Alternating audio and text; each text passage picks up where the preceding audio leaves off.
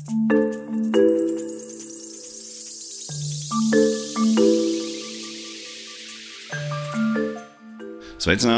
Podkāstā Jauna enerģija tiek apskatītas dažādas tēmas par elektroenerģijas nozari Latvijā un ne tikai.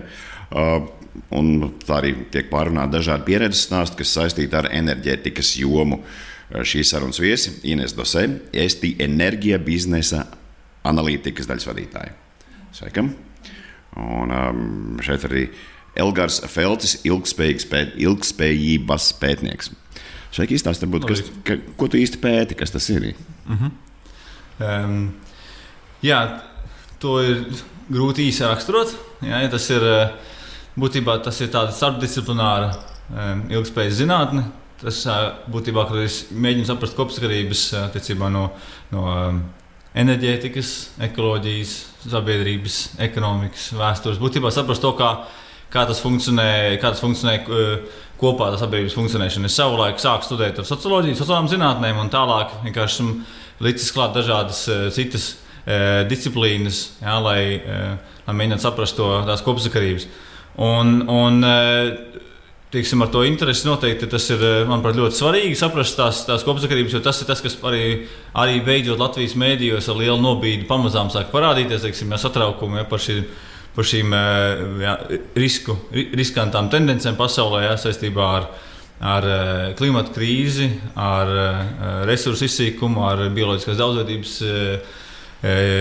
samazināšanos vai pat izmiršanu. Tā kā ir ļoti daudz ļoti satraucoši jautājumi, kuros tas homo sapiens ir bieži vien tas galvenais vainīgais. Tas ir jautājums, kā tad mums nodrošināt to savu labu dzīvi, jā,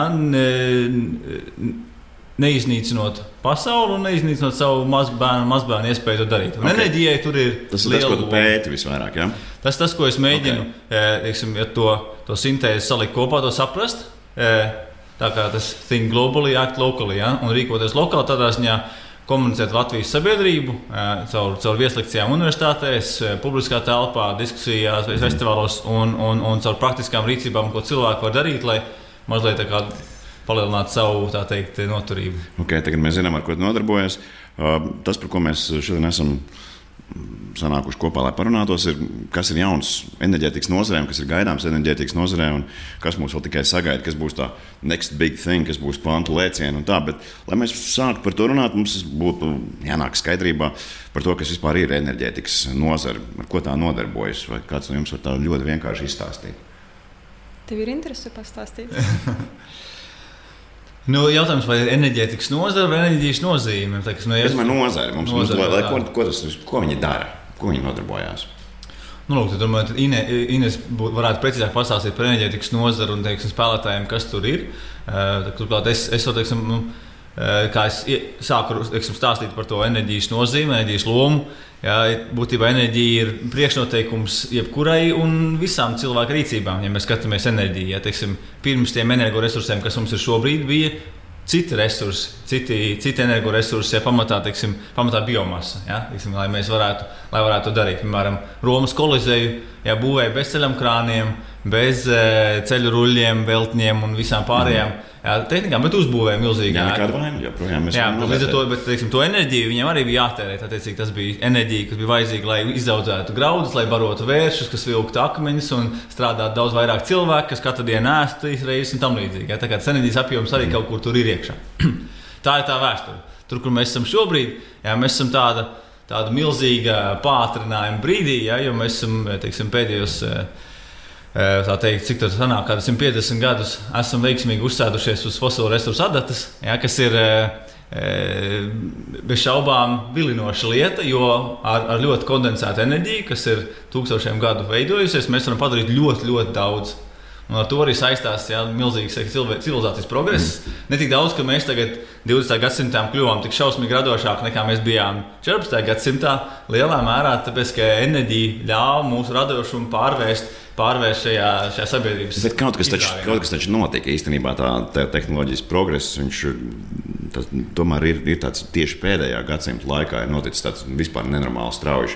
Ar radio parādīšanās un vispār jau aizgāja vienkārši tā, ka pīķī, jo pirms tam vairākus gadsimtus pēc kārtas, lēnām kaut kas attīstījās, kaut kas bija, tur manufaktūras un tā, un tad pēkšņi rūpniecība, viss pārējais, tvaika mašīnas un viss. Bet tu pareizi saki, tieši tur jau ir tā lieta, šī teiksim, industriālās civilizācijas un šīs civilizācijas, pasaules civilizācijas, šis progress, šis milzīgais izrāviens ir tiešām mērā saistīts ar energoresursiem, kas ir tvaika mašīna, kas ogles. Akmeņoglis, arī fosilais resurs, kas arī tūkstošiem gadu ir veidojies, un viņš ir ar kondensētu enerģiju, kuru var pārvietot un kuru var izmantot. Tā kā tas ir, tas vienkārši atrada pielietojumus tam un vēl tālāk nafta un dabas gāze arī. Teiksim. Mēs iedomājamies šādu glāzi ar benzīnu, cik tālu aizvedīs tavu 1,5 tonu automašīnu un cik tev būtu jāpieliek spēku, lai tu viņu aizstumtu to pašu attālumu. Tā kā tāds mazs apjoms ar tādu milzīgu jaudu. Tā kā, tas ir viennozīmīgi saistīts. Tā kā cilvēki ir bijuši radoši vienmēr, vienkārši tas ir tas tāds tā kā uz steroīdiem, tā kā milzīgā pātrinājuma daudz ko var izdarīt, tāpēc ar to enerģijas potenciālu, kas tajā ir. Jā, tas nav slikti, bet kādas pašreizējās tādas galvenās problēmas, ar ko saskarās vispār joma? Es īstenībā laikam domāju, ka es pārliktu tam visam pāri uz pēdējiem varbūt 100 gadiem, varbūt pat pēdējiem 10 gadiem tā tālāk. Un runāt vairāk par elektroenerģiju, gāzi un pārējām lietām, kas ir enerģētikā. Kas ir tās problēmas? Es domāju, tieši ilgtspēja, kas kā tāda mums ir jākoncentrējas, jo tas, ko mēs esam redzējuši, ka tas viss nenoved pie kā laba nākotnē. Attiecīgi, mēs gribam, lai mums būtu šis viss progress un tas viss iet uz priekšu. Un to mēs varam tikai un vienīgi panākt, ja tas viss ir ilgtspējīgi. Un tāpēc mums ir jāskatās, kā tieši mēs varam to novirzīt. Kā mēs varam novirzīt un par ko tu runā vispār? Tas, ko es domāju šeit, ir, mums ir jāskatās, kādas ir tehnoloģijas un kā mēs varam izmantot tās, lai mēs varētu, lai tas virzītos uz priekšu. Piemēram, atjaunīgie resursi, vai ne, kas parādījās pēdējo 10-20 gadus, ja es nemelošu. Kā kur resursi, teiksim, hidroelektrostacijas arī atjaunīgais resurss? Jā, protams. Bija senāk. Vēja ģeneratori arī, man liekas. Jā. Tieši tā. Un attiecīgi, tas, ko mēs redzam šobrīd, tas ir trends, kam nepievērs ļoti ilgi nekādu uzmanību. Bet tad mēs redzam, cik daudz ir bijis uzmanības tieši šiem resursiem un šai tēmai. Īstenībā tas ir kļuvis daudz aktuālāks pēdējo 5, man pat liekas, gadu laikā. Jo es enerģētikā esmu tagad vairāk kā 10 gadus. Un ļoti interesanti, jo nebija nekādas pārmaiņas, un tikai pēdējo dažu gadu laikā mēs redzam, cik tas viss ir pēkšņi intensīvi. Un tas, ko mēs skatāmies, viens ir, protams, ka atjaunīgie resursi, un otrs ir, kā mēs izmantojam dažādas tehnoloģijas, lai arī nedaudz pamainītu šo nozari.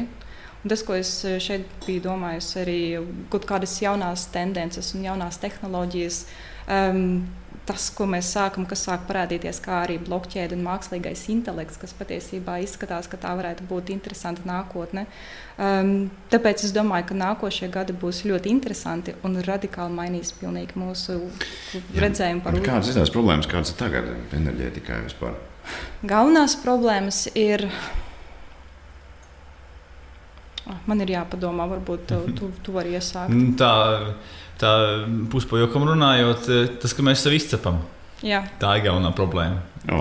Jā, jo mēs par sevi tā nevar teikt. Mēs uz nemanām. Runā par sevi tur vairāk. Mēs visam mēs runājam vairāk tā kā metaforās runājot, tā kā vārdas, kas sēž vārošo katliņā, viņas nejūt, ka paliek siltāk, kamēr izvārās.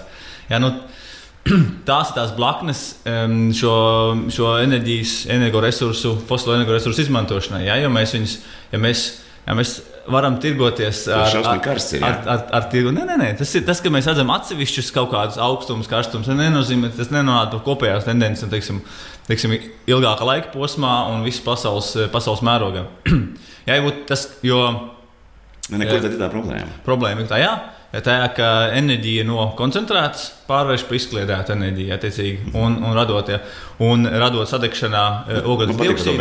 Benzīna glāzē.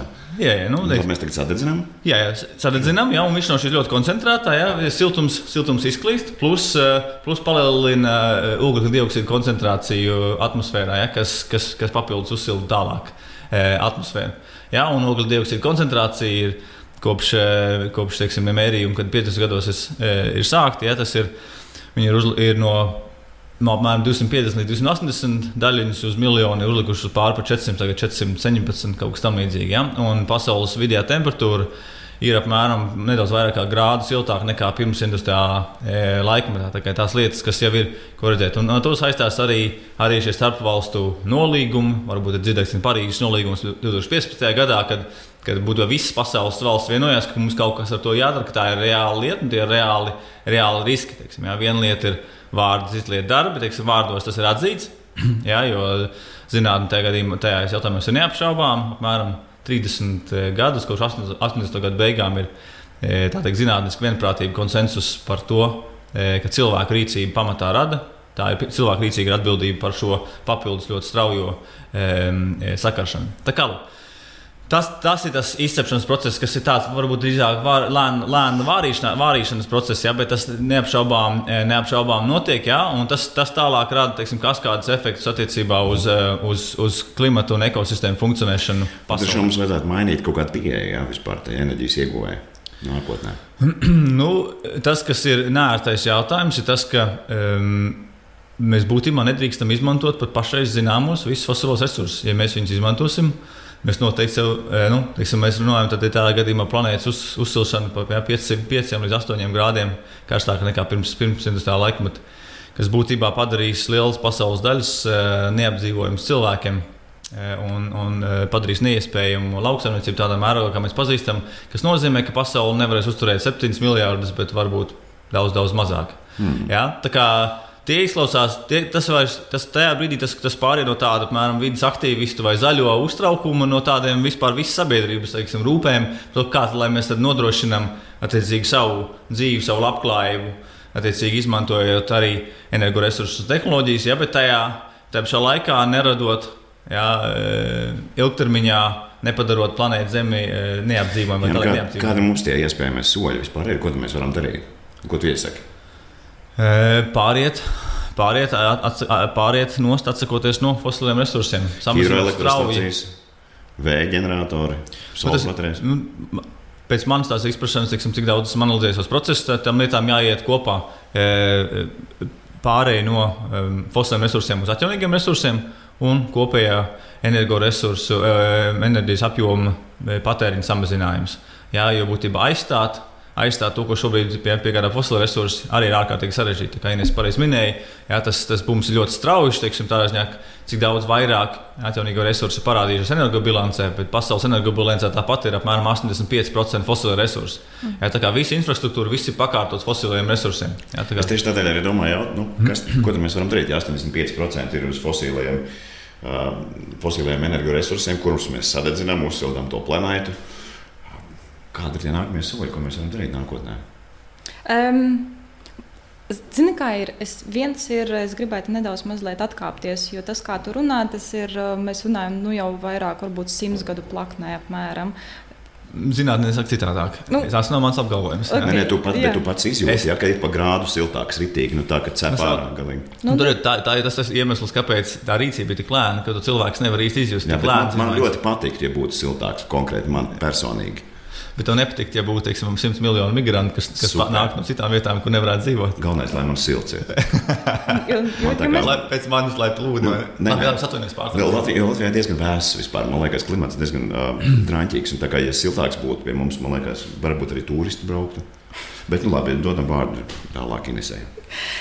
Jā, vai turisti braukt, vai arī cilvēki pārvāktos uz šejien. Jo tas, ko mēs redzējām, kurā tas bija vasarā šajā vai pagājušajā, kad mēs redzējām, ka tajā pašā Parīzē, Beļģijā ir 40 grādi un tā kļūst gandrīz vai par ikdienu.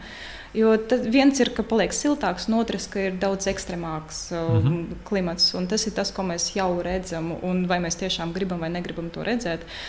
Tikko bija visur ziņas par Venēciju, kur ir jau visa zem ūdens, vai ne?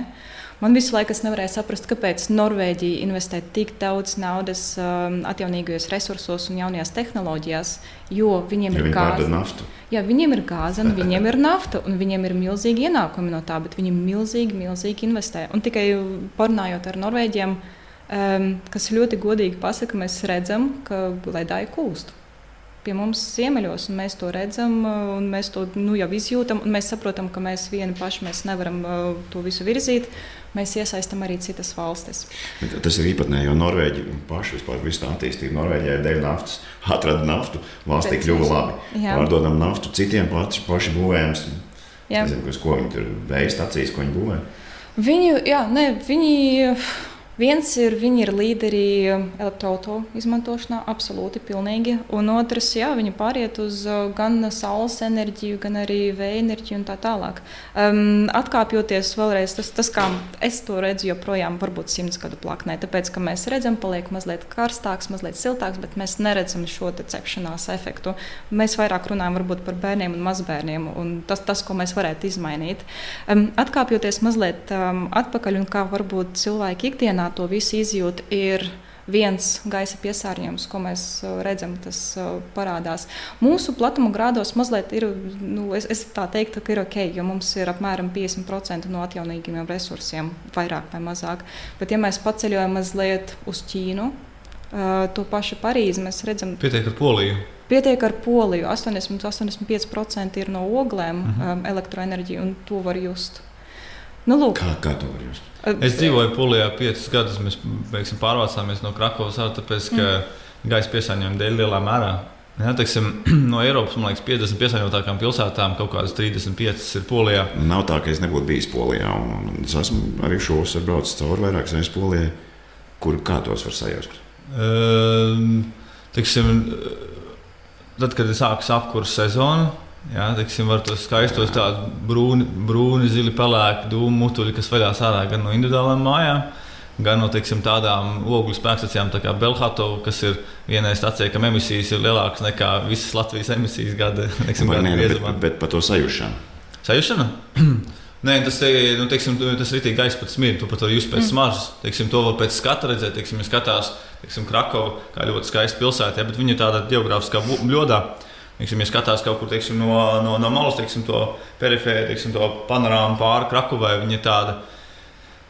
Horizontā skatot ļoti var redzēt, tāds pelēks brūns, un tad uz augšu sākas zils debesis. Nav tā, ka viss ir zils. Un, kad ir stipri vējainas dienas, var redzēt, ka ir zils līdz pat lejai, ka ir skaidrs. Un viss pārējās dienas ar ļoti lielu smogu. Un kaut kādas 2/3 gada dienas ir ar smogu, kas pārsniedz Pasaules veselības organizācijas ieteiktos limitus.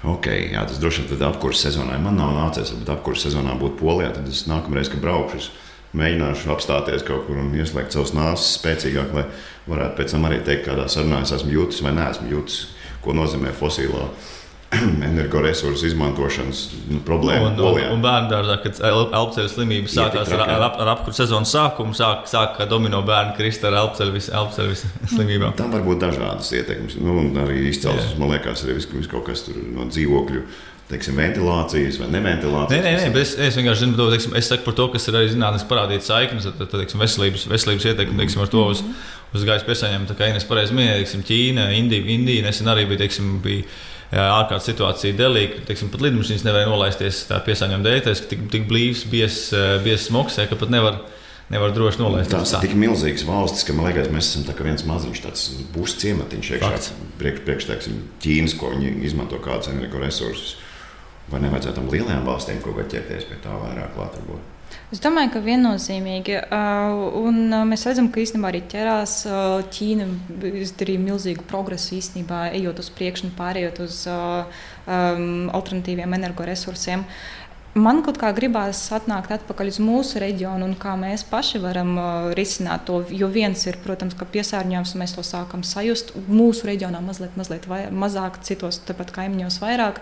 Otrs ir elektroenerģijas cenas, jo līdz ar to, ka mēģina pāriet, tad ir politiskie lēmumi, kāpēc ir, piemēram, daudz dārgākas emisijas, kas uzreiz ir ietekme uz elektroenerģijas rēķiniem. Viens, ko var darīt īstenībā, ļoti interesanti, jo tehnoloģiju izmaksas krīt ļoti ātri. Un tāpēc mēs varam jau sākt izskatīt paši dažādus saules paneļus. Ja mums ir uzņēmums, mēs varam skatīties, kā tieši mēs varam izmantot vai izskatīt, kuras ir tās tehnoloģijas, kuras mēs varam izmantot, lai tērētu mazāk elektroenerģiju. Attiecīgi ir divas lietas. Viens ir pašiem ražot no labākiem man vienmēr ir uzreiz angļu vārdi. Environmentally friendly. Vidē draudzīgi. Paldies.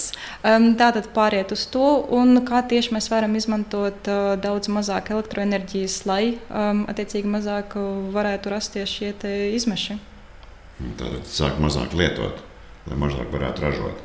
Nē, ražošanai nav nekāda sakara. Attiecīgi, tas, ko mēs ražojam, ja mēs izskatām, ka, piemēram, mūsu uzņēmums, ka mēs ražojam to pašu, bet kas ir tās tehnoloģijas, ko mēs varam izmantot, lai tas patērētu mazāk elektroenerģiju? Jā, lai mazāk vajadzētu elektroenerģiju. Jā, labi, mēs pieskārāmies sākumā tai vēsturē vispār kā tādai, bet tagad tie lēcieni, kāda mums notika, mēs kā aizsākām par to runāt, ka atradām ogles, pirms tam graudi faktiski un vērši un vispārējais. Un tagad mums ir ogles, benzīns un vispārējais. Kā vispār arī šī lieta mainījās līdz ar tehnoloģiju ienākšanu? Gan jau, ka parādoties datoriem kaut vai notika kaut kāds lēciens enerģijas nozarē. Varbūt tev ir vairāk interesē tieši par vēsturi tik tālu. Nē, par datoriem es nezinu, cik lielā mērā, bet tas arī fakts, ka ir, fosila resursi ne tikai ir enerģijas ražošanai, bet, nafta jau sintezē arī visur te.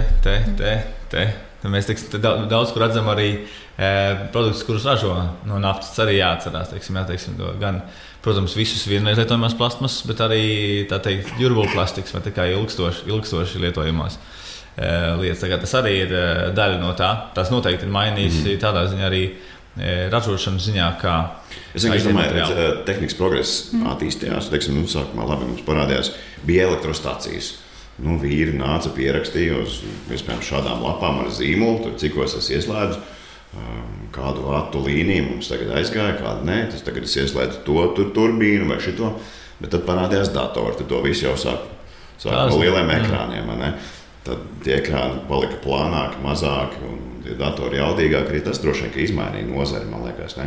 Nekļūst tā kā, es nezinu, efektīvāka visa tā lieta tomēr. Jā, tas, ko mēs redzējām, ka palielinājās elektroenerģijas izmantošana.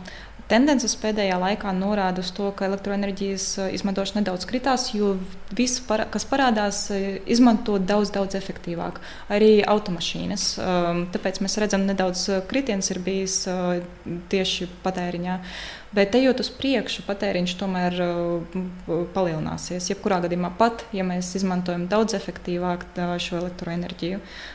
Es tev absolūti piekrītu. Tā ir, ka gan automašīnas, ko mēs redzam, izmanto daudz efektīvāk. Tas, kas parādās arī elektromobīļi, ir arī daudz efektīvāki. Jā, tas norāda uz progresu.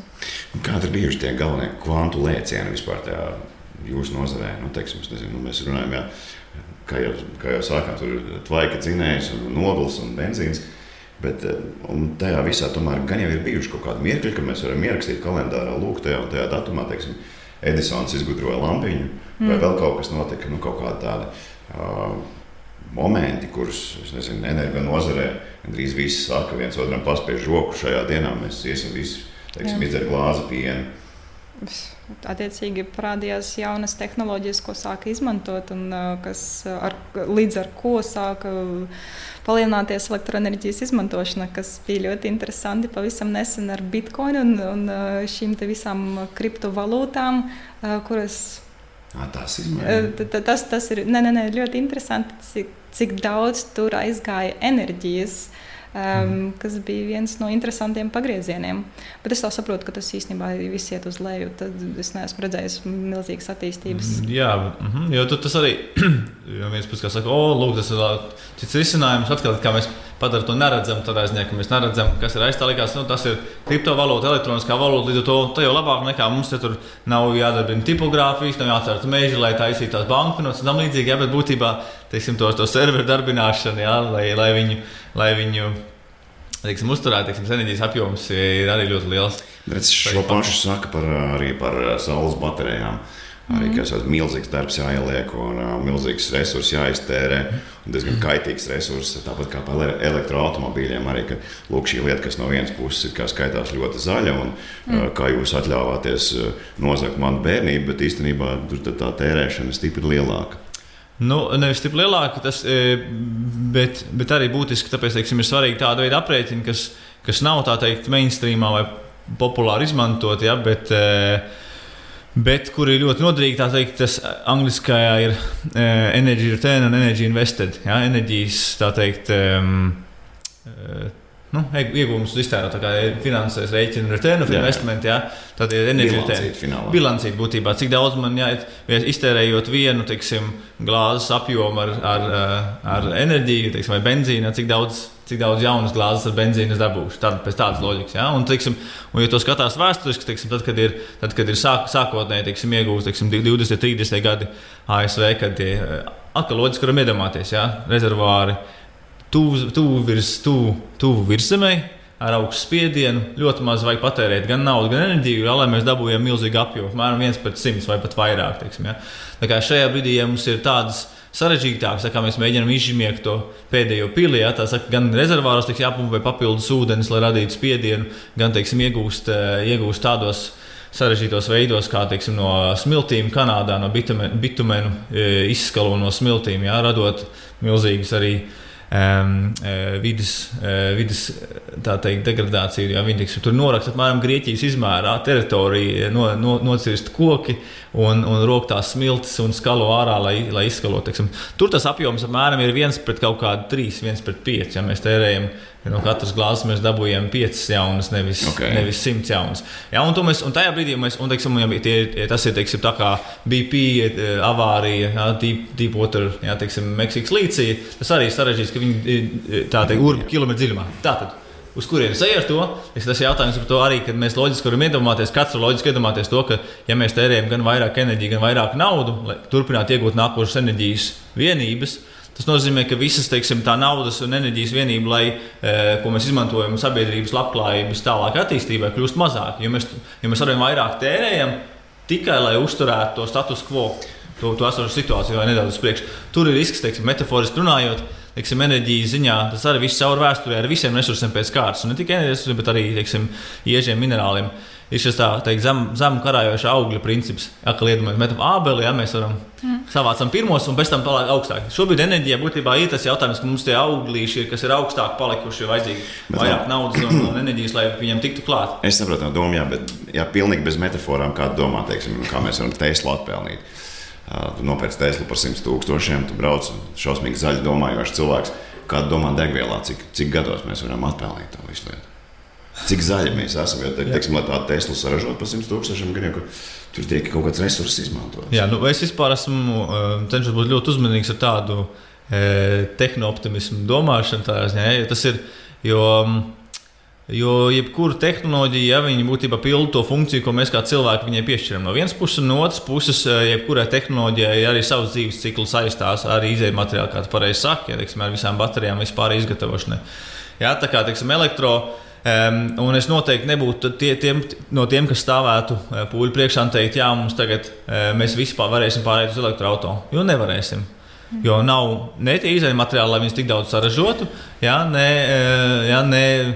Latvijas praktiskais pasties, tu vari nopirkt, es nezinu, par līdz 10,000, tu vari nopirkt brīnišķīgu auto, vai tu vari nopirkt brīnišķīgu auto 50, 60,000 vai 100,000. Kas ir elektriskais, un, protams, uzreiz, brauc un priecājies, ka tu esi, energo atjaunojamo resursu sfērā izdarījis labu lietu, bet praktiski. Problēma ir tajā, ja, ka lielākā daļa sabiedrības, ja, dzīvo pēc principa, ka tikai man nebūtu kaut kas jāmaina savā dzīvesveidā. Pie tā komplektiņa, pie kā esmu pieredzis, to es varu mainīt. Es nevaru ne uz viena pikstiem, vienkārši es saku, ka tā ir tāda kopējā tendence, tā ir cilvēka psiholoģija. Mēs par to nevaram grūti par to iet pretī. Tā mēs darbojamies, mēs pierodam pie katra nākošā ārtākā līmeņa. Un atteikties ir grūti, līdz ar to tā visa loģika tās, kad kā mēs nodrošināsim, ok, es nevaru savu dīzeļu mašīnu, ko tad lai es daru? Jā, man vajadzēs ar elektromašīnu, noteikti to vajadzēs, noteikti mēs to izdarīsim, viss būs kārtībā. Jā, bet jautājums, ko, ja nebūs kārtībā? Kā tad mēs varam tāpat dzīvot labi kā sabiedrība, bez šīs, teiksim, vajadzības, ka katrai ģimenei ir 2 mašīnas? Tas arī ir izdarāms. Jā, Zirgi? Velospēdi vai elektrovelospēdi, teiksim, vajadzīgs mazs elektromotors, lai darbinātu, teiksim, 10 kg vai 30 kg kravas velospēdi, kur aizvest 3 bērnus visapkārt pa pilsētu. Es vedu savus bērnus ar kravas velo, kam ir elektropiedziņa papildus 1 kW. Es varu braukt 15 km uz smilteni, tur apakaļ. Uz smilteni? Jā, es dzīvoju 15 km no Smiltenes. 15 km. Jā, vai līdz skolai vēl tuvāk, tur vispār, visam tuvu. Tā kā, teiksim, tas viss, tās lietas ir izdarāmas, tā kā tas arī, tas daļa no runas, tāpēc man šī piesardzība attiecībā pēc tehnooptimismu, kas saistās arī ar enerģiju, ir tas, ka kam tās tehnoloģijas mēs veidojam, kādam nolūkam. Bet tu rēķini līdzi, redz, kā tu rēķini, tu saki, jā, tik vāti man, tur es domāju, tik es varu aizbraukt, tik nē. To es varu izvadāt, tu jau rēķini līdzi. Kurš cilvēks, kas rēķina, viņš saprot, ka labi, būs skaisti, būs beiga feina, būs Tesla, bet es to nekad neatpelnīšu. Tā ir problēma ar šiem zaļiem risinājumiem, kur zaļie risinājumi, kas ir tikai turīgajiem. Ja? Tādā būtībā tas nav veids, kā teiksim, radīt šīs uzvedības pārmaiņas, sakot, tie, kas ir bagāti, tiem būs viss kārtībā, visiem pārējiem tiksiet galā, kā paši gribat. Līdz ar to, tāpēc arī šīs diskusijas ir ļoti sarežģītas, arī šīs Parīzes nolīguma un visas pārējās diskusijas saistībā ar to, kā samazināt planētas mērogā emisiju apjomu, jo citādāk sanāk, jums bija ballīte un mums būs paģeras. Jā, ko tad tie čaļi lai dara, teiksim, es nezinu, ar ko tā viņš lai brauc? Bet situācija tāda, kāda ir, teiksim, ar tirgu un tirgus lauko mēs varam tirgoties, ar planētas biofizikālajām robežām mēs nevaram tirgoties. Un jautājums, kā mēs ar viņām sadzīvojam un ko mēs ar viņām darām, gan individuāli, gan valsts mērogā, gan Eiropas Savienības līmenī. Ceļbrauc plašā. Bet, zini, kā ir, bet man liekas, ka nav tā, ka tikai un vienīgi turīgiem, vai arī mēs runājam tikai par šodienu. Bet, ja mēs skatāmies tajā plaknē, kas ir nākošie 10 gadi, viennozīmīgi tehnoloģiju cenas krītas, un mēs to redzam jau šodien. Baterijas Bloombergs jau raksta, ka nokritīsies vēl par 30% vismaz nākošo gadu jau plaknē. Attiecīgi, tas ir viens. Un otrs, kad mēs skatāmies uz kaut kādām pilsētām, piemēram, Oslo, kur aizliegs degvielas automašīnas jau 30. gadā vai 40. Jā, viņa liek mērķis ar citas pilsētas Eiropā. Nevarēs mūsē aizbraukt vairs uz Oslo. Bet iedomājies, ka tu dzīvo netālu. Attiecīgi šodien jau 20. gadā tu sāc domāt, ka iespējams jau vajadzētu skatīties uz elektromobīļiem. Un ja tu dzīvo arī pie Londonas, Oksfordā aizliegs 40. gadā, attiecīgi tu sāc skatīties uz to. Viens ir tehnoloģiju izmaksas krītas un viennozīmīgi parādās arī infrastruktūra. Attiecīgi tas viss kļūst daudz ērtāks. Un otrs, degvielām, man liekas, ka pāries arī uz biodegvielām. Tāpēc, kad mēs skatījāmies vienu pētījumu, kad bija PVC, mēs skatījāmies pētījumu, 40. gadā vairs nebūs tikai un vienīgi degviela, kur būs 100% benzīnu un dīzeļa automobīļi. Es iesprotos par biodegvielu. Tas enerģija investori ir traģisks. Apmēram 1:1,5, 1:2. Jā, tā kā tas ir, atkal varam loģiski iedomāties. Tas ir viena gada saules enerģijas apjoms, kur mums vajadzīgs iesēt, novākt, pārstrādāt, destilēt, pārvest, iepildīt mašīnā. Jā, pretstatā, teiksim, 10,000 gadiem. Jā, tā kā tur mēs, tas ir milzīgs. Tā ir diezgan ārprātīga ideja pāriet uz biodegvielām tādā mērogā, teiksim, lai to aizstātu. Jo būtībā mums būs uz laiku, mums būs jāveido milzīga industrija tikai tāpēc, lai turpinātu viņu sadedzināt to gala produktu. Jā, bet Inese, klausies, es no tevis sapratu, ka pēc cik gadiem es varēšu braukt normāli ar automašīnu elektrisko. Jo pašlaik ir tā, ka aptuveni parasta automašīna divreiz dārgāk aptuveni iznāk elektriskā. Jā, ja tu paskaties tikai un vienīgi izmaksas, un ja tu sāc skatīties, cik īstenībā tu pēc tam investēsi un cik daudz lētāk patiesībā ir gan apkopa, gan arī braukšana ar elektromobīļiem, tad īstenībā tu sāks jau tagad izskatīt. Tas ir viens. Vecs golfiņš pa 1,000 eiro var nopirkt un mizot diezgan ilgi. Ja tā iesim radikālajā, un otrā pusē ir Tesla 100,000. Ir taču, man liekas, ka šķirība. Bet, protams, tāpēc, ka tu salīdzini Golfu ar Teslu, varbūt labi salīdzināšana, kur ir lētākais elektroautomobīls maksā aptuveni 20,000. Vai tā ir? Nissan Leaf, nezinu. Tā jautājums, kā, ja Norvēģijā viņš maksā mazāk, teiksim, ja valsts daļai to subsidē. Tas arī jautājums ir, kur ir valsts, bet pie mums valsts nesubsidē praktiski neko, būs reāli. Šodien nesubsidē, bet attiecīgi tas, ko mēs skatīsimies, es, piemēram, redzētu, ka ienāks gan abi divi, gan arī burkāns un pātaga princips. Viens būs pātagas princips, ka paliks daudz dārgāk braukt ar kaut kāds varbūt nodoklis vai kaut kāds dārgāk būs ar benzīna automašīnu. Un no otras puses varētu parādīties subsīdijas. Nu, ir grūti šis jautājums viennozīmīgi, teiksim, pie automašīnu izmantošanas, teiksim, ja to tie, kas seko procesiem arī apkārt Eiropā, atsaucās uz dzeltenām vestēm, ja, Spānijā, kas lielā mērā bija balstīts tajā, ja, ka, teiksim, bija šis pātagas princips, ja, mēs uzliekam lielākus nodokļus bez teiksim, rūpes par sociālo un sociālo labklājību un pārdali sabiedrībā tālāk, jo būtībā tiem, kam tāpat rocība ir mazāka, viņi nevar atļauties vairāk, viņus vēl soda par to, ko viņi nevar atļauties to mašīnu. Ja tur sanāk tas absurdums tajā, ja, ka tu esi nabadzīgāks un mēs tev sodām, ka tu esi nabadzīgāks un brauc ar veco golfiņu. Jā, tā kā no valstiskā mēroga jābūt ļoti uzmanīgiem, teiksim, to, ko un kā stimulējam, kā darām. Mums tikai vienreiz bija. Vienlīdzības jautājums ir ārkārtīgi svarīgs tur. Mums tikai vienreiz bijis, man liekas, tas subsīdijas no valsts, vismaz daļēji. Un tas arī bija, es atceros, pirms gadiem 6 vai 7. KPFI, klimata pārmaiņu finansēšanas instruments. Mēs domājam tieši elektroautomobīļiem bija tā, ka varētu nopirkt bišķi lētāk, bet pašlaik nav. Un vienkārši tādā ziņā es domāju, ja mēs tīri saimnieciski skatāmies uz to visu, ja jau tas būtu tik feini un labi un tā efektivitāte būtu tik liela, tad jau nevajadzētu arī neko domāt vispār par kaut kādu, es nezinu, kompensācijām vai kaut kādu finansējumu palīdzību. Kur tad tas lauciens, kad viņš notiks, kad varētu būt tas ir tas mans jautājums, kad varētu būt tā, kad jā, tiešām tu skaties un nopirkt elektroautomobili ir foršāk.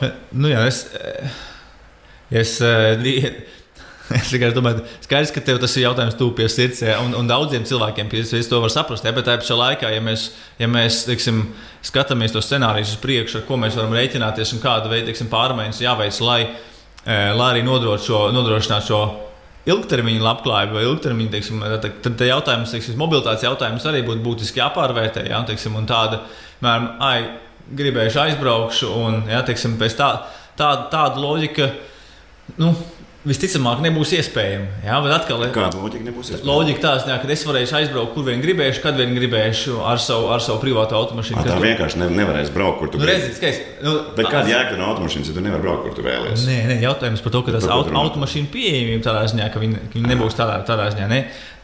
Jā, tā ziņā, ka jo tas ir liels enerģijas apjoms, lai pārvietotu atkal, jā, teiksim, 1,5 tonu lielā ātrumā, lielas distances. Vai, teiksim, šo enerģijas apjomu izmantojam, lai sildītu mājas, ražot pārtiku, nodrošināt lietas, kas būtībā labai dzīvei, būsim godīgi, ir svarīgāks nekā lielā ātrumā traukties kaut ko darīt. Jā, teiksim, un kam ir svarīgāks, kam nē, teiksim, ja tev jānokļūst Liepājā, ir vienkārši, tad tev, man liekas, ir svarīgāk tur nokļūt, nekā nenokļūt, nekā uzsildīt savu dzīvokli, nezinu, piemēram, kaut kur, Madonā. Es vienkārši saku par to, ka atkal tas jautājums ir, ja, ka mums vienmēr gribās tirgoties, tev gribas tirgoties, man gribētos tirgoties, un, teiksim, es arī gribētu tīri cilvēcīgi domāt, ka viss būs iespējams, vienmēr būs nākošās tehnoloģijas, vienmēr būs nākošie risinājumi, un dzīvi tā, kā esmu dzīvojis līdz šim, savus 33 gadus, es varēšu turpināt mierīgi dzīvot uz priekšu. Ja? Tas, ar ko nāk saskarties, teiksim, analizēt procesus, ir šī nērtā. Patiesībā arī man nērta. Arī es gribētu dzīvot tā kā vieglāk, tā kā ērtāk. Ja? Ir jautājums to, ka būs vajadzīgas, ja? šīs būtiskas pārmaiņas, ja? Ja, lai to visu salāgotu. Un tur nav runa par to, ka, teiksim, ko es tev aizliegšu vai ko es tev atļaušu. Jautājums ir, kā kopā sabiedrības lokāla, valstiski, starptautiskā līmenī, teiksim, vienosies par to, ja, kā nodrošināt svarīgākās lietas. Un saistībā ar enerģētiku, diemžēl, ir tāpēc kā sliktām zālēm savas blaknes arī šim progresam caur enerģijas izmantošanu ir šī blakne, milzīgās blaknes, ja, tajā. Par ko tieši tu runā? Par to, ka izsīks fosilie resursi? Abas divas lietas. Abas resursu izsīkšana, un otrs ir ekstremāli laikapstākļi un temperatūras paaugstināšana. Kas nav 100 gadu līkni. Atsaucamies uz IPCC, starptautiskā klimata pārmaiņu paneļa pagājušā gada oktobrī pēdējā ziņojuma, kad ir vajadzīgi nākošais, viņi teica, apmēram 12 gadu laikā ir vajadzīgs apmēram 50% samazinājums emisijām, lai mēs varētu vispār cerēt uz kaut kādu sakarīgu nākotni. Ja, un tas nav tur pāris traki zinātnieki to pateica. Tas vienkārši, tas ir plašs panelis, kas jau strādā gandrīz 30 gadus, jā, vācot visus pētījumus saistībā ar klimata zinātni.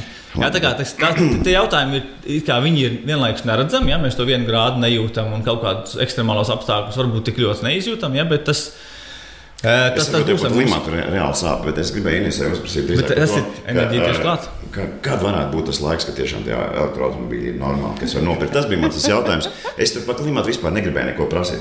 Kad es varēšu? Kad tas būs reāli ekonomiski izdevīgi man? Īstenībā, godīgi sakot, ņemot patreiz, skatoties, kurā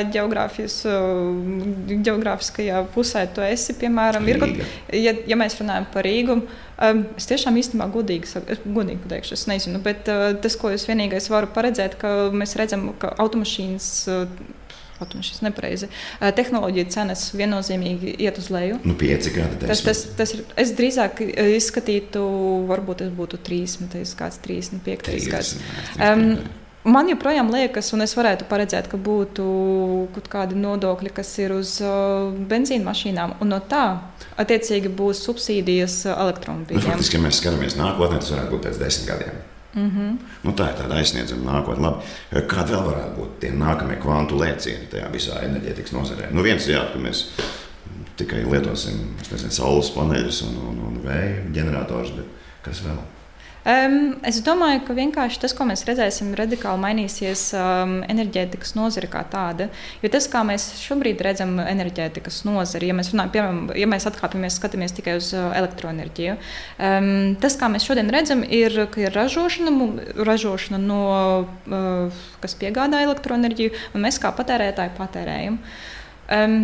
Tas, kā mēs redzam patiesībā, kā mainās, cik radikāli mainās šī nozare, tas, kā es paredzētu, ka būtu patiesībā, ka cilvēki kļūst par patērētājiem, kas arī ražo. Prosumer ir ļoti superīgs vārds. Jā, producer un consumer. Kas ir prosumer un producer.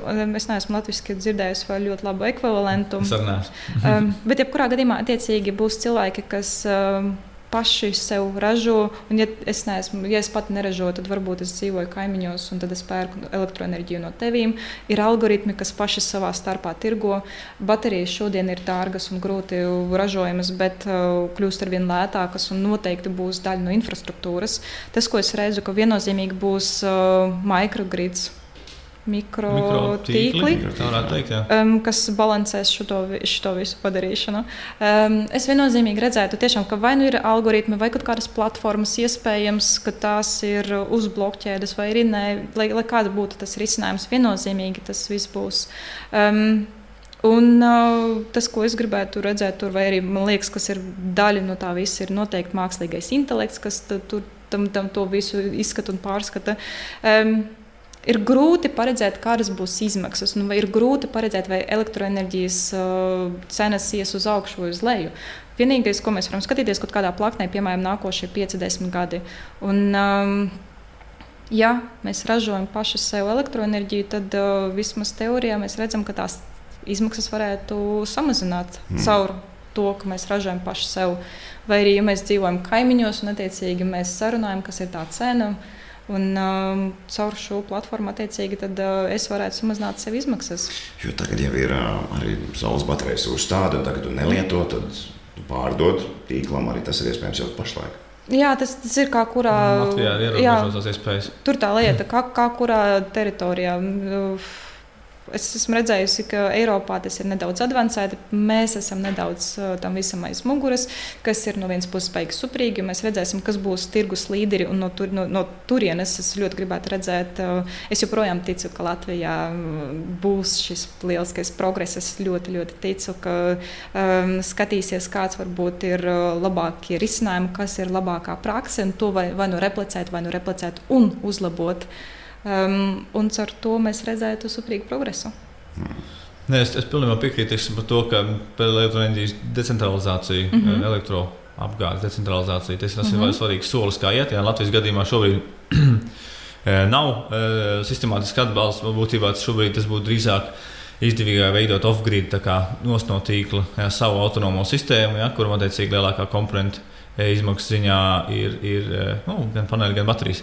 Tas ir, es to arī saku no savas pieredzes, jo ir viens neliels projektiņš, kurā es līdzdarbojos jau tagad jau otrais gads iet, tas arī pēc savas iniciatīvas mēs uzrakstījām caur vietējo rīcības grupu par tieši nosaukumu off-grid dažādām, teiksim, no tīkla.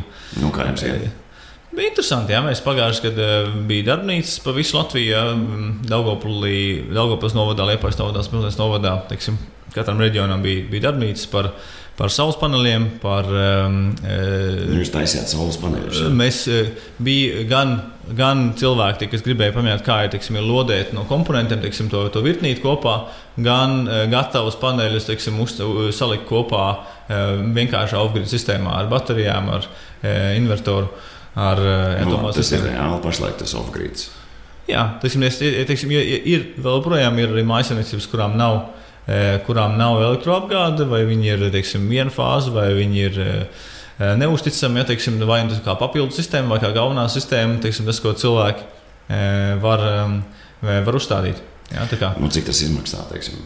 Off-grid saimniecība, nodrošina elektrību. Off-grid, tagad, kā tur bija, teiksim, viens kā mēs, ko cilvēki darbnīcu laikā lika kopā, teiksim, tur bija kaut kāda ar 5, kas tur bija? Kaut kāds vienas ar saules paneļiem, ap kilovatu sistēma bija kaut nepilns 1000 eiro. Jā, tas attiecīgi ir paneļi, baterijas, konvertors, tā ziņā arī, kur var spraust kontaktakšu ar 220 pārvērst no 12 uz voltiem uz 220, lai varētu izmantot uzreiz.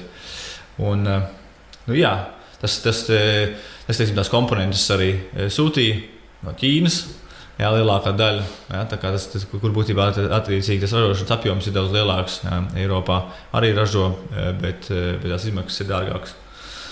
Un tad vēl no Latvijas Universitātes Fizikālās enerģētikas institūta arī eksperti taisījuši saules kolektorus un siltiem ūdenim.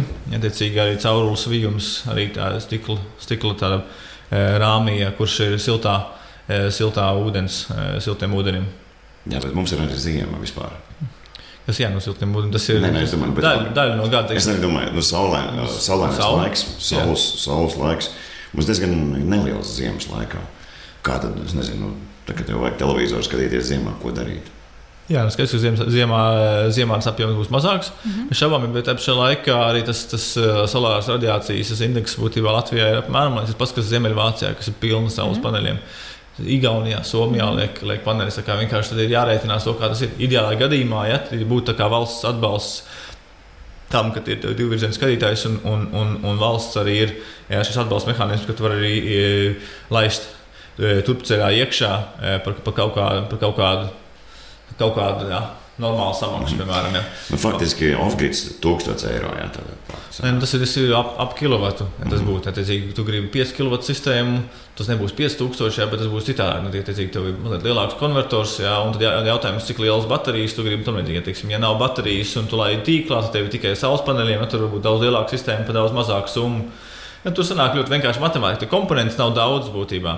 Tas, kas cilvēkiem patīk to darbnīcas laikā, ir tas, ka viņi redzēja, nav mums tik sarežģīti. Ja? Teiksim, viņi ir jautāt neatkarīgam ekspertam, bija no Tallinas, tāpēc Igaunas arī, zināms, man arī paziņa Tallinas Tehniskā universitātē. Viņš darbojas ar Power Electronics, ja? Un viņš bija pats izpētījis, arī kā neatkarīgs eksperts. Viņš teica cilvēkiem, ko viņi var darīt. Nevis, teiksim, uzņēmums, kuriem galvenais pēdiņas jautājums, kā no tevis nokāst vairāk, ja? Bet būtībā tādas lietas, tam pievērš uzmanību to. Tad, kad tu meklē, skaties, teiksim, pasūtot, pievērš uzmanību to vai to, izvēlēs sev, un mēs tagad salikām kopā, mājās pats saliks, ja? Apmēram, ja tu kā tu viņu vai nu tais riteņiem, tu viņu griez dienas laikā, nedaudz sako līdzi, ja leņķi apmēram, kas ir mūsu platuma grādiem, ja tur ap 45, 44 grādiem, kurā novietot paneļus. Jā, tur nav nekāda atšķirība. Tieši praktiski lietas tāds, jā. Jā, tā kā mēs centāmies to projektu, tas gaitā veidot tiešām praktiski tā, lai cilvēki to darītu. Un tad ir arī tāda izveidota grupa, kurā tie, kas visās tās darbnīcās bija, viņi arī apmainās ar informāciju tālāk. Tie, kas jau ir instalējuši, tie, kas vēl plāno, un viņiem ir savs, teiksim, atbalsts. Kaut kādi, man liekas, gan 200 cilvēki ir jau tagad tāda grupiņa, tā kā tādi self-builders, jā, pašbūvētāji, kas kaut ko dara. Nu, lūk. Tas ir tas, ko es saku, ja es varu aizrunāties gari, teiksim, arī par tām, kādas saistās ar problēmām lielākā mērogā, ja, bet tas tīri praktiski no praktiskā viedokļa viens projektiņš, teiksim, kurā es līdzdarbojos, ja, kā to atbalstīt. Un to es vienmēr arī atkārtoju, arī tad, kad par šo piemēru es runāju, ka tam nevajadzētu būt tā. Tam nevajadzētu vispār būt tā, ka tas ir mazs projektiņš, ko NVO, Smiltenes novadā mēs rakstām projektiņu, bet tas būtu valsts mērogā atbalsts enerģijas decentralizācijai. Tā tam būtu jābūt. Tā tam būtu jābūt, varbūt, jā. Mums ir daudz labas lietas, ko mēs varētu darīt vispār savā dzīvē, bet pašlaik mēs runājam par tādām praktiskām lietām. Bet, ja mēs skatāmies tā futuroloģiski, kas varētu būt tāda nākamā lielā lieta? Ir dzirdēts par Teslas tiem torņiem, kas elektrību vienkārši no attāluma, bez vadiem nodot. Tam ir kaut kāds reāls pamats, tā ir tikai pilsētas leģenda. Tas ir ļoti tehniski, tas nav mans.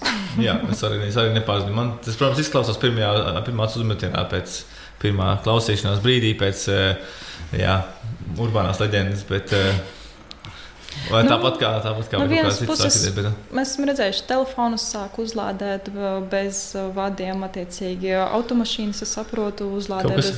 bet ja mēs... Teorijā, ja būtībā, ja runājam par elektroenerģiju, atgādīju to, ko Inese arī minēja, teiksim, jautājums par to, kā šis decentralizācija ir noderīgāka arī tajā, teiksim, ka mazāki energozudumi. Mums jau nevajag milzīgas toņus, lielu sistēmu, kur zaudē ļoti daudz pa ceļam, bet tā vietā decentralizēt mazākiem attālumiem pārvietot, līdz ar to vairāk izmanto no tā, kas ir vienalga tornīši vai vadi, bet vienkārši izmanto viņu labāk, ja viņu ražo uz vietas.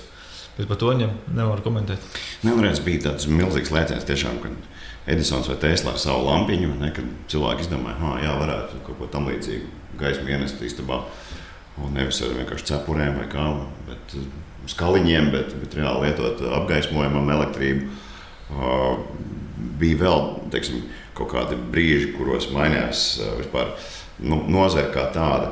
Kas varētu būt tā nākamā lielā lieta, kad tiešām vēl izņemot to, ka tehnoloģijas paliek lētākas, kas varētu būt vēl varbūt izmainīt to visu? Man liekas, ka visi šie elementi, ko mēs esam minējuši, kas padarīs elektroenerģijas ražošanu decentralizētu, attiecīgi tas, ko mēs esam redzējuši, mikrotīkli. Off-gridiņš, jā. Kaut kādas platformas, kur būs iespēja savā starpā tirgot un attiecīgi ražot elektroenerģiju un tirgot to uzreiz. Viennozīmīgi mākslīgais intelekts noteikti ienāks daudz vairāk enerģētikā un viennozīmīgi mainīs. Es pagaidām varu redzēt vienīgais, kur būtu pielietojams tāds loģiskākais. Viens ir tieši darbā ar šo mikrotīklu, otrs es nevarēšu pateikt latviski. Es saku, krieviski vai es nezinu, kādā valodā tu gribēji. Es parasti domāju angliski, franciski, protams. Predictive maintenance ir kādas aizdomas, kā latviski? Tādu salikumu latviski neesmu mantojis, bet pa vārdam var pārtun, tas ir ticīgi. Paredzamā uzturēšana, tiecīgi, ja mēs... Jā, paredzamā uzturēšana. Kaut kas tāds sanāk, pārto, ko teikšu burtiski. Bet tas, ko mēs viennozīmīgi redzēsim vairāk mākslīgo intelektu, ka ienākam no interesantiem. Bet ko mākslīgais intelekts darīt tajā jomā? Es viena no lietām, ko es atceros, ko neleicis Stevens Hawkings, viena no pēdējām lietām, ko viņš pirms nāves teica, ka viņš visvairāk no kā viņš baidās, no mākslīgā intelekta tālāk attīstības. Es arī, absolūti. Bet kāpēc mums vajadzētu to sajūsmināties? Mēs sajūsminamies, tāpēc, ka tas, ko mēs darām, mēs mēģinām samazināt izmaksas un optimizēt lietas. Un, attiecīgi, padarīt lietas automātiskas. Vai tiem, kam ir daudz naudas, lai shareholderi nopelnītu vēl vairāk? Parasti tā notiek. Bet no otras... Tieši tā jautājums, vai shareholderi nopelna, vai cilvēku labklājība uzlabojas. Man liekas, tas ir svarīgais jautājums, kur mēs izmantojam enerģiju. Un tas ir labi. Man par šo nav viedoklis. Bet katrā ziņā tas ko es īstenībā, godīgi sakot, arī ļoti baidos. No sākuma man likās, ka mākslīgais intelekts nevar aizstāt cilvēka darbu. Bet jo vairāk es lasu un iedziļinos, es skatos, ka tas tiešām ir kaut kas, tas ir elements, kas viennozīmīgi mainīs mūsu dzīvi. Un otrs, man vienmēr likās, es strādāju pirms, es esmu tagad Eesti Energia, Enefit mācu uzņēmumā, pirms tam es biju PricewaterhouseCoopers, un es ļoti daudz laika veltīju tieši jaunajām tehnoloģijām un viennozīmīgi arī mākslīgiem intelektam. Man bija interesanti, tāpēc, ka man likās mans darbs, ko es darīju tur, attiecīgi konsultācijas, stratēģijas un šīs lietas, man likās, tas ir neaizstājami. Tur ir tik daudz cilvēciskā faktora. Bet no otras puses, lasot ar vien vairāk par mākslīgo intelektu, tu redzi, ka tas, ko cik ātri mācās mākslīgais intelekts, ka tas spēj sevi labot, ja ir nepieciešamība. Daudz lielākā ātrumā tiek ievākta informācija un tiek pieņemti lēmumi, jo daudz ātrāk tiek izskatīti vairāki scenāriji un tā tālāk. Attiecīgi, pēkšņi ļoti daudzas pozīcijas tiek aizstātas. Un tas, ko mēs redzētu šeit, ka vienkārši nav nepieciešams daudz manuālā darba, ka daudz ātrāk un daudz efektīvāk varētu funkcionēt kaut kādi elementi tieši šajā decentralizētajā sistēmā. Kaut kā sanāk pieminēt šo Elonu Masku, un viņš arī teica, mākslīgais intelekts, jau esot par vēlu mēģināt šo lietu ierobežot, tas esot jau ārpus kontrolas, jo tiešām mākslīgā intelekta mācīšanās ātrums pārspēja visu, ko mēs varam vienīgi padomāt par mācīšanās ātrumu iespējām cilvēkam. Precīzi. Tā kā mākslīgais intelekts, bet tas varētu nākt tālāk, droši vien, ka efektīvāk izmantot enerģijas resursus, kas mums jau ir. Precīzi, jā. Jā, bet vēl viena tāda nākotnes lieta, ko es esmu dzirdējis, ka ir vēl bez tiem Teslas torņiem, ir, ka esot automašīna ar kodolreaktoru. Nevis ar elektrību vienkārši, bet ar kodolreaktoru. Vai tu zini kaut ko par to?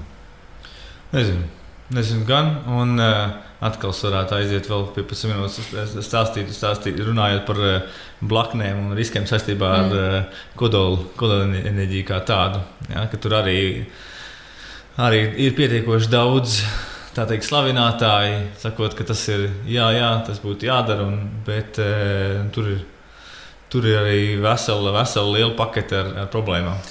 Elgar, bet ko tu ieteiktu? Es nezinu, tagad tu saki, tur kodolā enerģija slikti, ogles, benzīns arī nepārāk labi, vējš un saule, ir vēl kaut kas. Es sāktu no otra gala vienmēr. Kam man to enerģiju vajag? Vai kam sabiedrībā to enerģiju vajag? Tu vairāk, piemini klasiķus, tā kā tu jātur spuldzīti, tie sākotnēji izgudrojumi. Bet tas bija tas bija tādā ziņā milzīgs lēciens, jo tas tik daudz vairāk deva tai cilvēku labklājībai. Būtībā, šobrīd lielākā daļa, būsim godīgi, lielākā daļa tehnoloģija attīstības iet tam, lai mūs padarītu gandrīz vai stulbākus, nevis gudrākus. Diemžēl, ja tiem, kam ir bērni un tie, kas ir, viņus nevar atraut no ekrāniem, kas nevienmēr viņus padara gudrāks. Es neteiktu, ka man bērni ir stulbāki. Es neteiktu par stulbāku, vienkārši tas jautājums ir par to, kam tās tehnoloģijas kalpo, kam tas enerģija un tehnoloģijas, ko mēs gribētu dabūt, kam viņi kalpotu, lai nodrošinātu šo labu cilvēku dzīvi. Tas mans jautājums, jo skaidrs ir tas, ka kvantitīvi mēs nevaram sapņot ilgtermiņā, ka mēs varēsim audzēt un būs mūžīgais dzinējs, kaut kāds vai būs kaut kāds izrāviens. Tā ir tāda sapņošana dienas laikā, vai daydreaming kaut kas būs, bet koncentrēties to, kas ir izdarāms, kas ir svarīgi. Kāds ir viņas apjoms? Kas tad ir izdarāms? Ogles, ne, benzīns, ne, kas? Jāpaliek pie atjaunīgiem energoresursiem un ar to, ko es sāku, ar domu, kam tad mēs viņus izmantojam, kas tad ir svarīgākais sabiedrības labklājībai, kam viņa izmantošanai. Tā. Nevis lidošana nedēļas nogalē, hop, man gribās uz Ēģipti atvaļinājumā, bet tas pats enerģijas apjoms, kas izmantojams vēl kam citam. Tas ir tie jautājumi, kurus jāuzdod. Domāsim, kur mēs varam izmantot enerģiju, kur mēs varam mazāk un tā. Vai arī kuru, vai viens un otrs ir kā tieši, jo joprojām ir kaut kādi veidi, kā mēs varam samazināt enerģijas izmantošanu. Viens ir varbūt tiešām, tā kā tu teici, atteikties no automašīnas un ar elektroskūteri braukāt, un otrs tiešām izskatīt, kā var siltināt mājas, lai vajadzētu mazāk enerģijas izmantot. Vai mums ir nepieciešams katru reizi lidot uz tikšanos, videokonferences, kā arī kādas tehnoloģijas mēs kompānijā varam izmantot, lai patērētu mazāk elektroenerģijas. Tie visi ir risinājumi, kas ir izdarāms un uz ko var skatīties un tiešām piezvanīt tiem, kas piegādā paneļus un uzjautāt, kādas ir cenas, tiešām cik ilgā laikā atmaksājas. Iespējams, ka tie ir 10 gadi, iespējams, ka tie ir 7 gadi un pēc tam, kad ir atmaksājies, nav nemaz tik dārgi vairs. Arī tā mazā projekta rezultātā taps brīvpieejas mājaslapa, un gan papīra formātā, gan elektroniski, teiksim, ar kaut kādiem padomiem, par ko domāt, teiksim, taisot savu komplektu. Precīzi. Tas ir jādara. Tie ir soļi, ko var, principā, jebkurš izdarīt. Tāda energoefektivitāte, tas ir pie kā vajag strādāt sākumā, jā? Tas ir numur viens, ar ko jāsāk. Tad mēs gaidām mākslīgo intelektu. Viennozīmīgi. Es negaidu. Tu gaidi vai negaidi, viņš ienāc? Es zinu, ka viņš ir, bet Tu zini, ka viņš ir. Es saprotu, es ļoti labi saprotu, teiksim, to loģiku, kam viņi izmanto un kā viņi izmanto. Jā, bet atkal tas jautājums ir, varam iet atpakaļ pie ekonomikas klasiķiem, kaut kādiem, John Stuart Mills, teiksim, kas teica, ka pēc kāda laika cilvēku sabiedrības kļūs efektīvākas, un tad mums būs tik daudz, teiksim, brīva laika, kur pavadīt, teiksim, lai nodotos, teiksim, kultūrai un tam līdzīgi. Ja? Bet tā vietā, ko mēs redzam, mēs visu laiku ietaupam to laiku, ja? Bet tāpat strādājam 40-50 stundas nedēļā. Tā kā, teiksim, tādas solītās 15-20 stundu nedēļa darba laiks nav. Tas arī jautājums ir par ekonomisko sistēmu, kas ir veidot tādā veidā, ka, lai kādas efektivitātes mēs panākam, mēs tāpat skrienam milzīgā vāveres sitenī. Tur varbūt mākslīgais intelekts mums varētu neļaut strādāt. Nē, muļķības, es domāju, tas vēl strādāt, jo tas... Atšķirībā no mums, mēs varam strādāt 40 stundas vai ne nedēļā. Mākslīgais intelekts to dara visu laiku bez apstājas. Jā, nav ierobežojumi. Tieši tā, precīzi tā kā tu saki, ka dzīves ritms ir kļuvis savādāks. Es nezinu, vai es gaidu vai negaidu mākslīgo intelektu. Es domāju, tas ir tāds, tas ir fakts, kas notiek un punkts. Tas ir, tu vari padomāt, bet izvēles tev nav.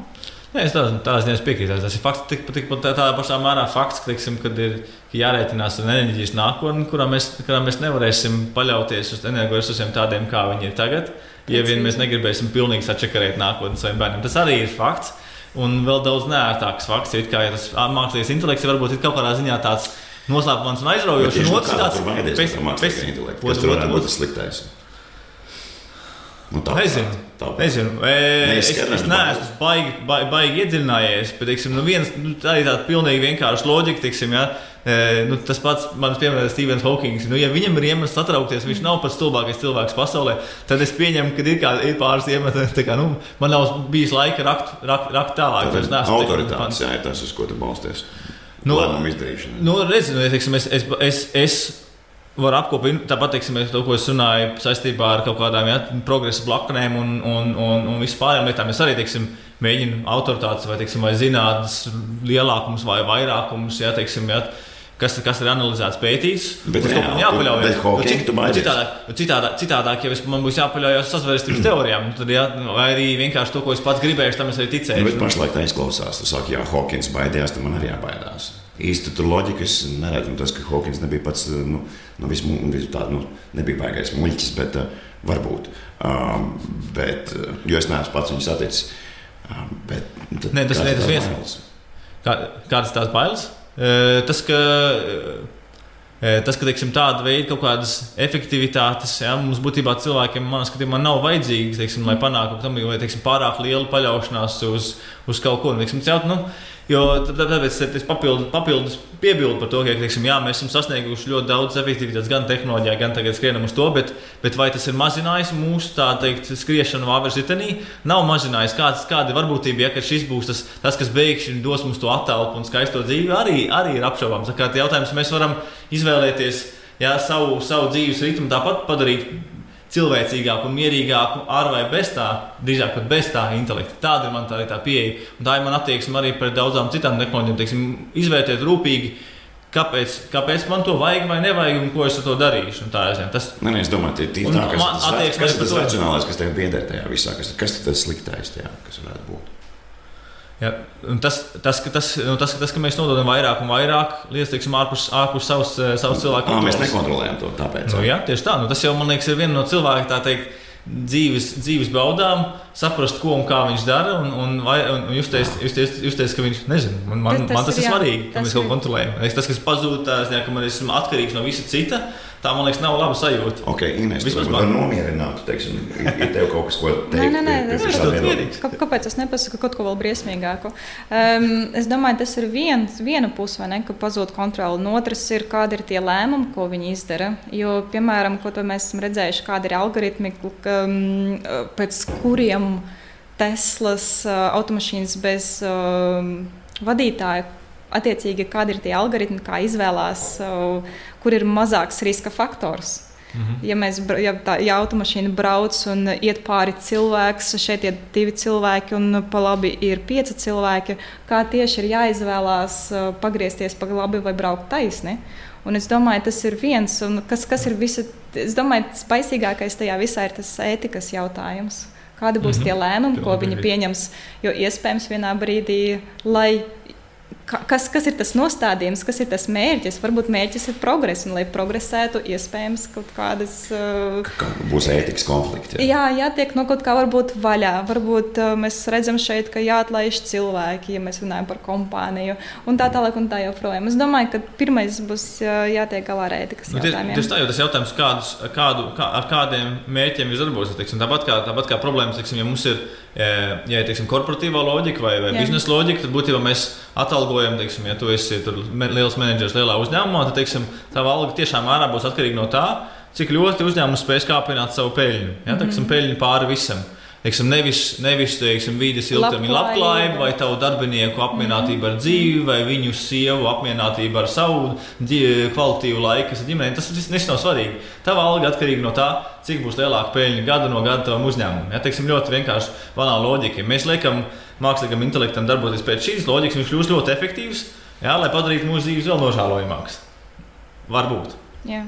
Tas ir risks, viennozīmīgi. Es domāju, ka manuprāt, tas ir lielāks. Pat es tik ļoti nebaidos no kontrolas zuduma, cik es baidos, kas būs tie ētikas jautājumi, kas būs tie lēmumi, ko pieņems mākslīgais intelekts. Faktiski nākotnē mums krāsojas diezgan interesanti. Redzēsim, kas būs mākslīgais intelekts, redzēsim, ko viņš tiks galā ar ētiku. Es ļoti ceru, ka tev nav pamata uztraukties, bet pagaidām, kamēr mēs to nezinām, protams, ka mums ir jāuztraucās par to visu. Redzēsim, ko mums nākotnē nesīs, kas būs nākamā lielā lieta. Es domāju, šīs pozitīvās nots mēs varam noslēgt mūsu šīs dienas sarunu. Klausītāji, ja tev ir kādas idejas vai novērojumi, kā enerģētikas nozara varētu attīstīties turpmāk, tad uzrakstīja arī mums. Paldies! Paldies! Paldies!